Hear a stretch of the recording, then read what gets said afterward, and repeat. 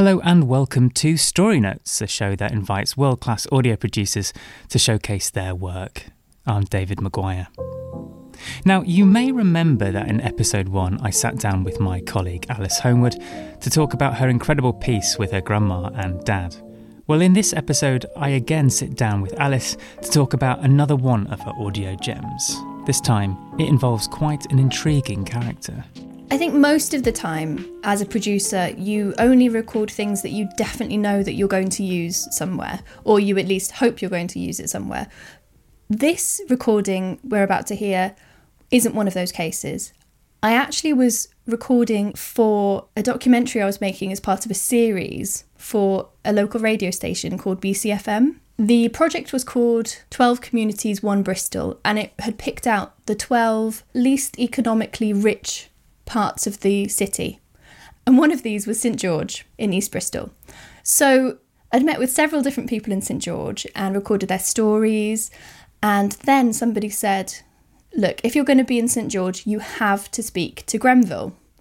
And that's how I heard about this extraordinary man. And he is the subject of today's documentary. Oh, so the guy's called Grenville? He's called Grenville, which is a really unusual name, isn't it? It is, yeah. It's. I thought when I first saw the title of the piece, I thought it was going to be an area, but so Grenville is his first name? Grenville Johnson. That's his name. He's quite a character, as you will find out. And for a variety of reasons, I wasn't able to see Grenville in his house in time for the piece I was making. But because I had a tiny bit of free time at the time of recording, I decided I'm just going to go and record it anyway, and then one day I'll do something with it. So I've told you a few details about this piece, but I've kept a lot under my hat. I'm really interested to see what you think. And here we are, the story of Grenville and his extraordinary house. Okay, let's press play. I have a really strong memory of a particular childhood feeling. It's like a sinking tightness in my stomach, a heaviness to my legs and a slight tickling sensation in my nose. It came on every time my parents dragged me into an antique shop. I found those places fundamentally depressing as a kid. There was usually a cassette playing in the corner, rocking hits from the 50s or something like that. It was musty, dark, cold. All of the fabric you touched was damp. I remember making a beeline for anything brightly coloured, usually melamine cups from the 70s or advertising boards from the 80s, anything that wasn't just acres of dark wood. Later in life, I felt this sensation again outside of antique shops. I felt it in my grandparents' houses, which were not at all gloomy or dark or musty, but bright and light and warm. I felt it while looking at old photographs or discussing family trees. I've come to the conclusion that there is something about the passing of time and ageing and nostalgia which just doesn't sit well with me. I don't think this is just a youth thing. I'm not that young anymore, and seeing as this feeling doesn't seem to be going anywhere, I want to confront it head on. Today, I'm at the house of someone who does not run away from the old and antique. I'm here to try and understand what's driven one man in East Bristol to immerse himself in his past, and to hear the love story at the very heart of it. From the outside, Grenville's house looks like an ordinary East Bristol house. Nice, neat, normal.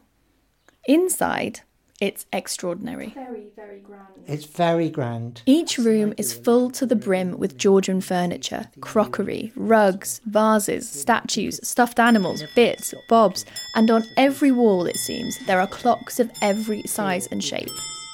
The clocks go off at different times? Yes. Why? Well, they're all set at different times because I think if they were all to go off at once, we'd be going absolutely crazy.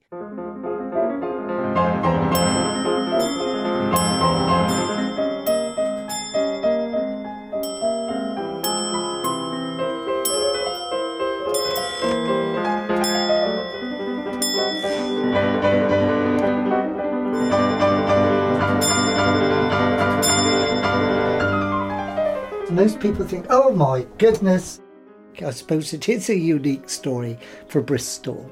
There can't be many other couples who've got a house like this and who live this sort of lifestyle. I think you've got to be a bit eccentric to want to live in a house like this.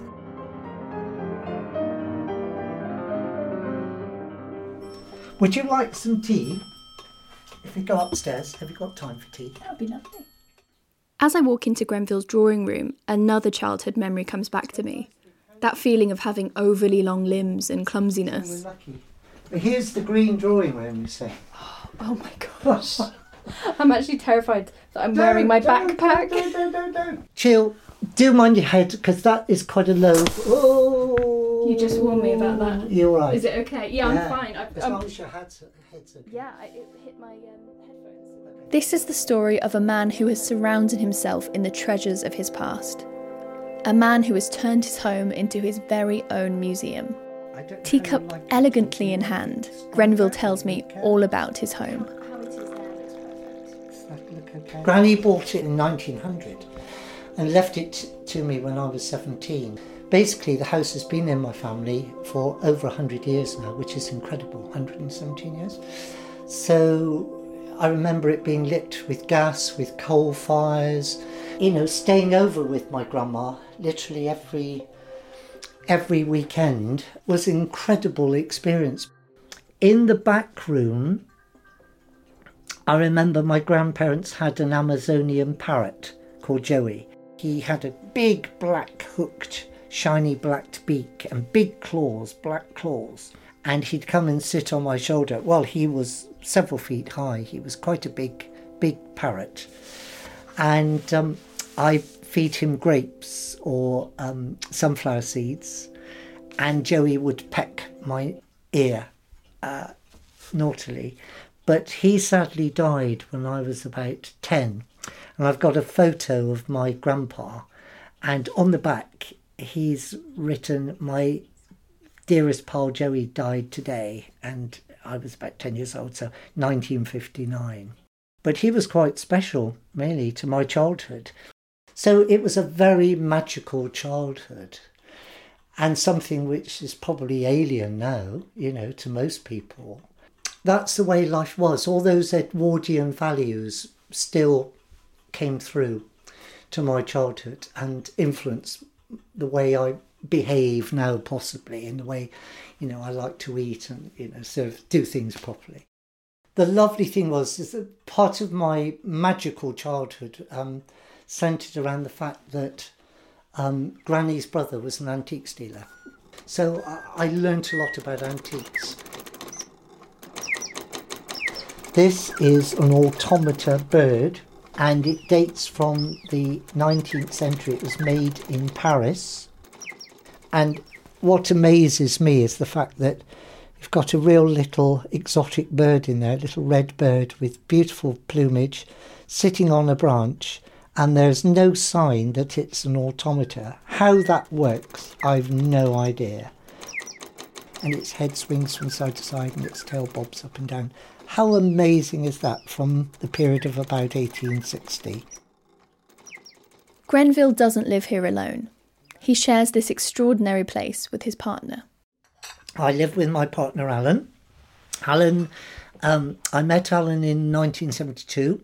I was still a young teacher at the age of 22. It's quite a strange story, actually, but absolutely true. I had to go to Bristol after school one evening to collect some books for the children. I parked up my car and passed over the city centre and saw what I thought was quite a handsome young blonde gentleman walking across the city centre, and just our eyes met, I suppose, and glanced and walked past each other. And then, months later, I used to frequent a gay bar in Bristol.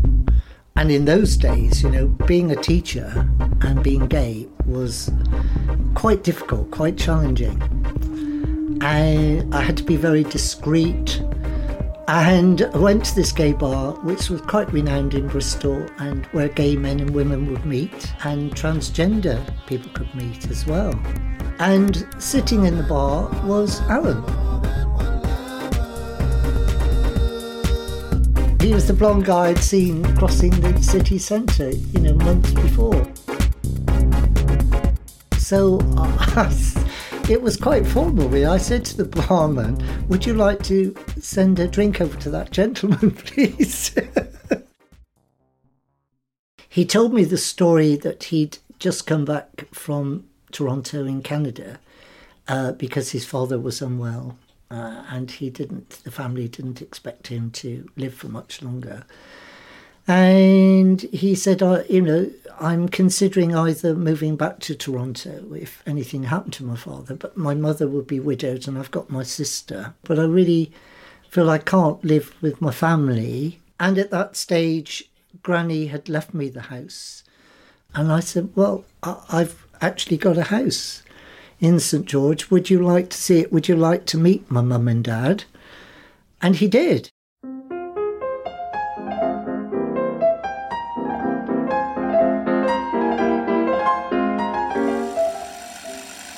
That's probably a good place to stop for the time being. What do you think? Honestly, it brought a smile to my face. He has the kind of British eccentricity that I kind of love about a lot of places in the UK.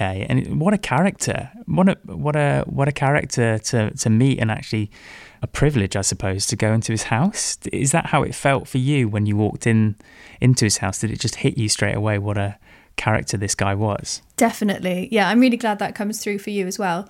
He was so welcoming, and to show me all of the items he has. I mean, actually part of it was that he doesn't just invite anyone in. He does open his doors to magazines sometimes when they do features on him, because it really is a museum and a house. Like, I can't stress that more strongly. But he's so welcoming and so keen to just show you all of these cool things that surround him. And then when he told me about the love of his life, living there with him, it just made me love him more. Yeah, I loved the love story with Alan and how quickly it just seemed to escalate. I just love the fact that it was almost a fiction, right? You see this person that you find quite attractive, you bump into that person quite randomly at a bar, and then the next thing you know, you're living together. I mean, it almost sounds made up. Yeah, exactly. I mean, I had the impression that I'm sure that Grenville was a very attractive younger man and he would have met lots of different people, but he's quite an unusual person. He inherited this house so young and then is living in, he's so surrounded by his family's things and furniture and history. I just think not everybody would be so happy to move into that, especially when they've just met someone. I mean, the way you described him seems fantastical and almost Willy Wonka-ish. You know what I mean? Like this character who's devised his own world. Was it as wondrous as it sounded when you were there on the day? It really is. I mean, obviously, podcasts are an aural medium, so I really wish that you could really see all of this stuff, but it's just amazing. I mean, one of the things that we'll come to later in the piece is how this might be shared a bit more with the rest of the society, with the rest of Bristol. The work they put into it. A piece that I didn't actually put in the end, but I asked him how long it takes to dust the house, because, God, I mean, I would not want to do that. And the place is spotless. And he says they've got a rotation. So, like, they have to go through the rooms on rotation over the year. And then they start again at the beginning. It literally never ends. Thanks very much, Alice. Yeah, looking forward to hearing the second part of that piece after the break. Before the break, we were introduced to Grenville and his extraordinary house. And keep your ears open for some more amazing and slightly endangered creatures. I've just realised what you're standing on. Oh, yes. Most people are horrified by it, and sadly it's part of our human history. It's a real taxidermy leopard from the late 19th century, a real leopard with his teeth. He's been given a diamante necklace around his neck as a tongue-in-cheek bit of fun. As a same-sex couple then, we had to push the boundaries a bit, because the law hadn't changed and there were all sorts of fears and phobias about, same-sex couples.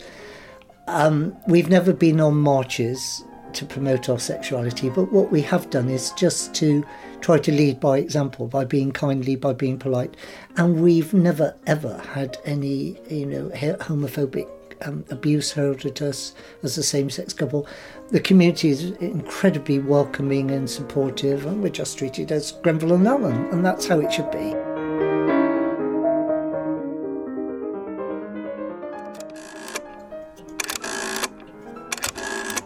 This is a British telephone. If you pick up the handpiece, you still get the dialing tone. Yes, we're picking that up.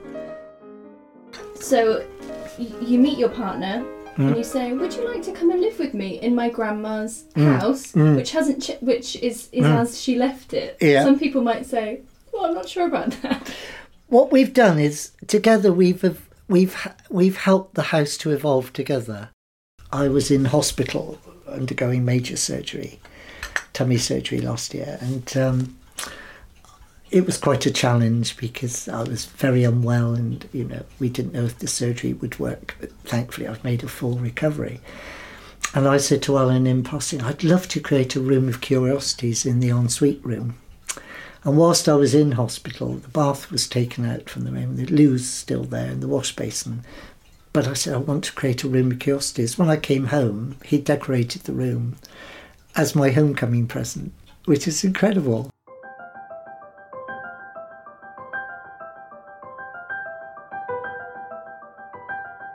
So in this room, we've got a taxidermy crocodile, we've got a Pinocchio puppet, we've got a replica of a human skeleton, a model of Marlene Dietrich, a 1930s ventriloquist dummy. There's a python skin mounted on the whole collection of butterflies, collection of beetles, mannequins, shells, model of a human heart, not real human skull, but a replica, a baby badger's skull, and a taxidermy terrapin here.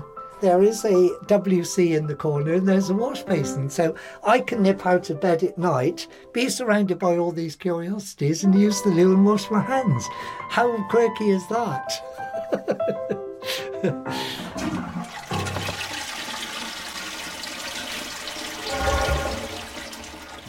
So the next one, we've got the library room in here, if you want to see it, or the study. Another frozen in time spot.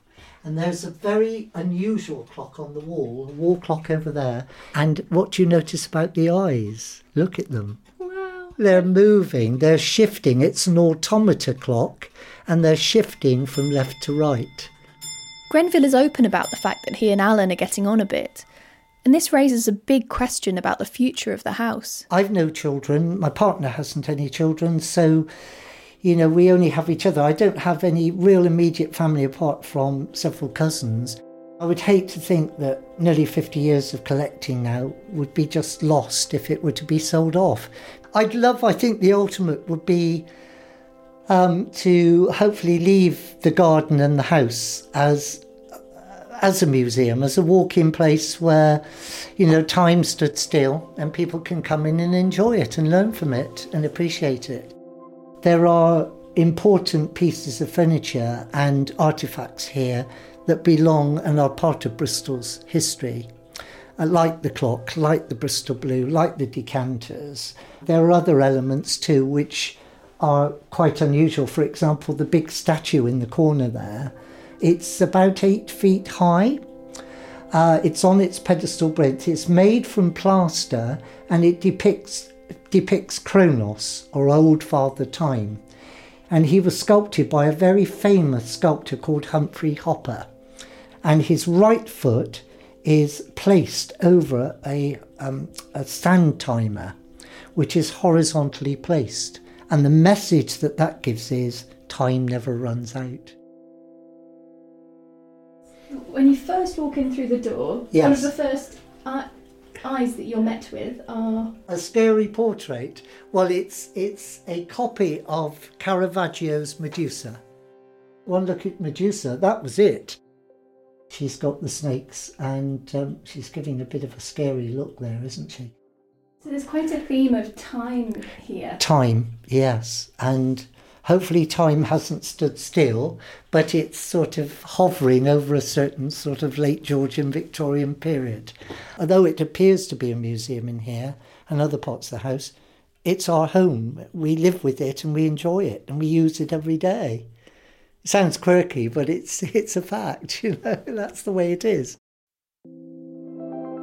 Lovely to see you. You take care. Thanks for the tea. Bye now. I feel like that visit was a kind of immersion therapy. It's made me feel a bit more relaxed about antiques.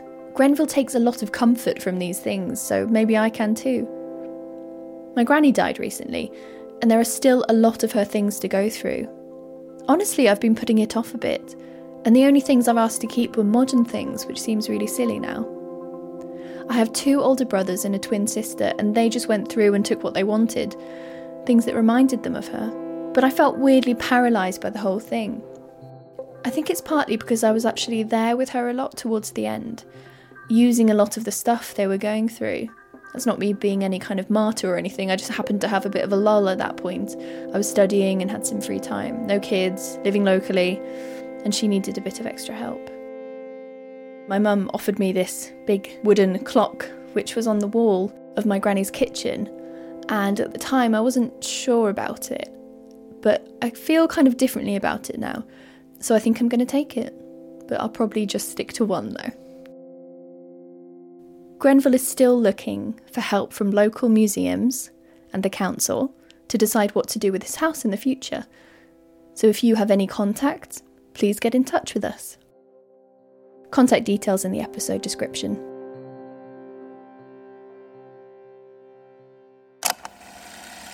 There we go. I really liked it. Correct me if I'm wrong, but this is just my feelings on this, is that it's almost an essay about mortality. This quite reflective piece about the eccentricities of life, but then suddenly it can be over in an instant, and that piece just brought to mind just a reflection on that notion. Yeah, I think that's what I've realised. That feeling that I talk about in the beginning, that kind of like nostalgic sickness feeling. I think that this piece kind of helped me work through that a little bit, and maybe not be so scared of. I don't think it's my own aging that worried me. It's just that feeling of like time passing and decaying and things not staying as they were. And I mean, it's very typical of me to take something that's quite fun and light and make it dark about mortality. But well, I actually think it was fun, and death and mortality doesn't have to be 100% morbid. It's just that kind of somber thing that we all face. That it's a celebration of life as much as thinking about death. It came across that way.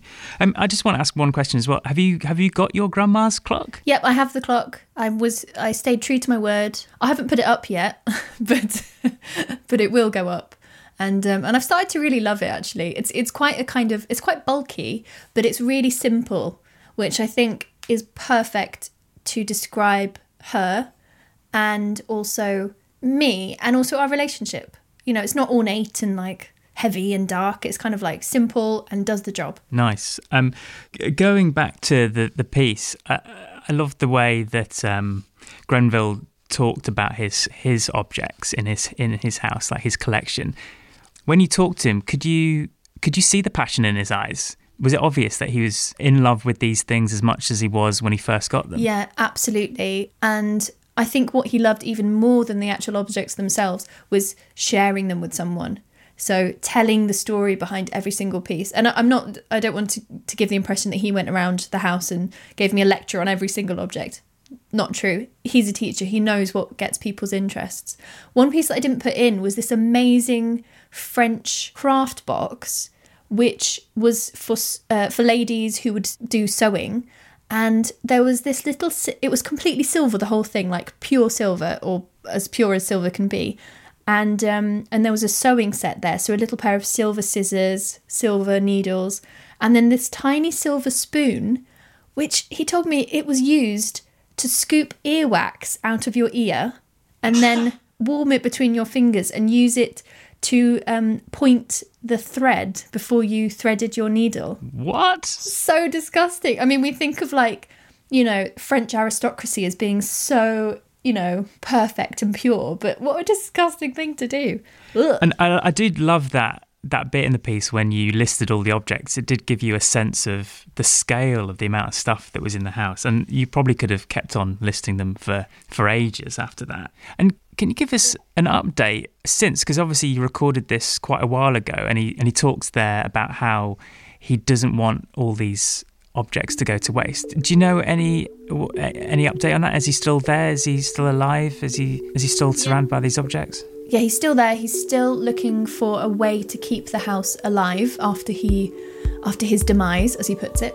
So part of having me come to see the house and do some recording there was in the hope that this piece might help him find somewhere. So I think it would be great if we could send this piece to the Bristol Museum. And I'm not sure if you've been to it, the Georgian House Museum in Bristol. No, I've not. I'm not cultured enough. Well, that should be next on your list. So I think we should do that and just see if there's anything they can do to help, because there is actually I think the house is on at least three floors, and there's a kind of suite upstairs which could be used by someone to keep an eye on the house. So it would actually be the perfect place to have a kind of mini museum after they pass away. I think the fact that he's so open about that worry is really interesting, and actually it calls things into when you don't have kids. There is that question about, like, where is everything going to go? You know, do you leave things to your niece, your nephew? He has cousins, but none of them are interested in all the stuff. So he doesn't want all his work to go to waste, which I completely understand.